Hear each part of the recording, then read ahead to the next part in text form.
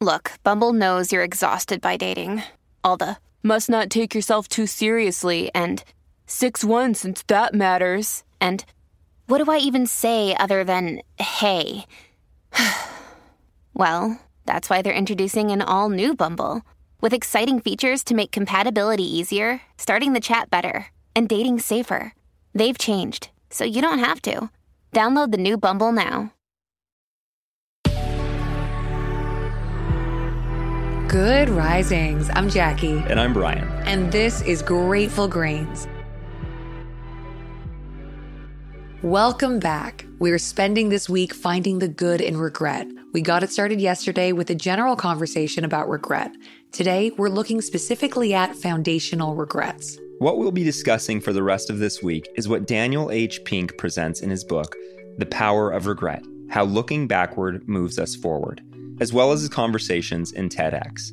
He came to the conclusions we'll be discussing this week after delving into 50 years of social science on regret.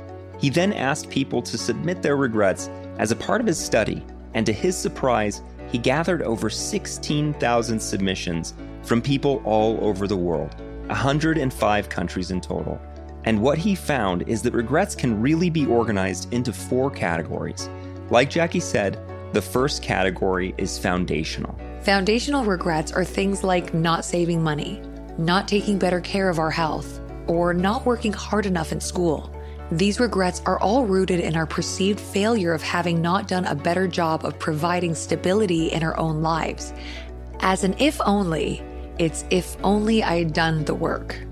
It's having had the autonomy to take care of ourselves and then choosing not to.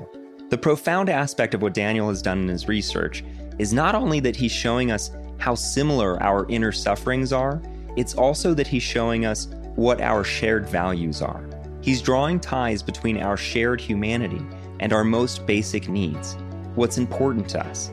In this case, when such a large population of people reveal that they regret having not done a better job of building a more steady foundation for themselves when they were younger, we can conclude that stability is a shared value. It's not something we didn't already know, but it's certainly a new way to observe it. Humans need safety and they need security. Here's the bad news.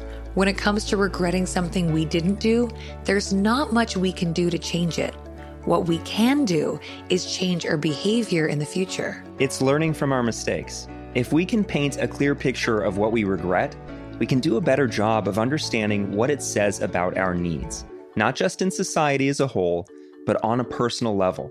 If we can see that having not gone to college weighs on our ability to feel financially secure, we can conclude that financial security is important to us, and we can begin to be proactive about creating financial security in our lives, whether that means seeking out trade schools in any given line of work, doing a better job of saving or investing, or being more aggressive about hard work and promotions at the office. The caveat here, and one we'll be mentioning all week, is that at the end of the day, we really cannot know how behaving differently would have changed our experiences in life. We can assume going to a certain college would have led to more stability, but at the end of the day, we can't actually know what might have unfolded while in school, or if that degree would have actually benefited us in the long run. Right. We rarely examine the bad that could have come from a different decision or different actions. By changing what was, we could be introducing an entirely new set of problems into our world, things we don't even know to consider. At the end of the day, ruminating over the what-ifs can either hinder us emotionally or serve us in action. By using this kind of self-inflicted suffering to learn about ourselves and apply it to our lives moving forward. And that's exactly where we'll be picking up tomorrow as we explore the second of the 4 types of regret.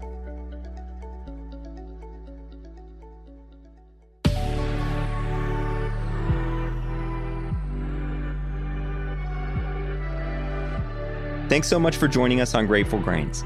You can find us on Instagram at Good Risings, or you can find me at BMcMuffin. And you can find me at JacquelineMWood_1. We'll be back again tomorrow for day 3 of our week discussing the good in regret. Until then, remember, a better tomorrow starts with today.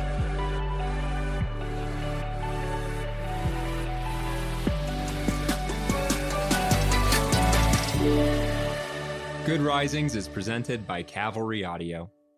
When you make decisions for your company, you always look for the no-brainers. And if you have a lot of mailing and shipping to do, Stamps.com is the ultimate no-brainer. It streamlines your process to make your business more efficient, which makes you less busy. Mail checks, invoices, legal documents, books, and everything you need to keep your business running with Stamps.com. Seamlessly connect with every major marketplace and shopping cart if you sell online. Schedule package pickups through the dashboard and automatically see your cheapest and fastest shipping options from different carriers, with rates up to 89% off USPS and UPS rates. And with the Stamps.com mobile app, you can take care of mailing and shipping wherever you are, even on the go. Make the same no-brainer decision as over 1 million other business decision makers with Stamps.com. Sign up at Stamps.com with code PROGRAM for a special offer that includes a 4-week trial, plus free postage and a free digital scale. No long-term commitments or contracts. That's Stamps.com, code PROGRAM.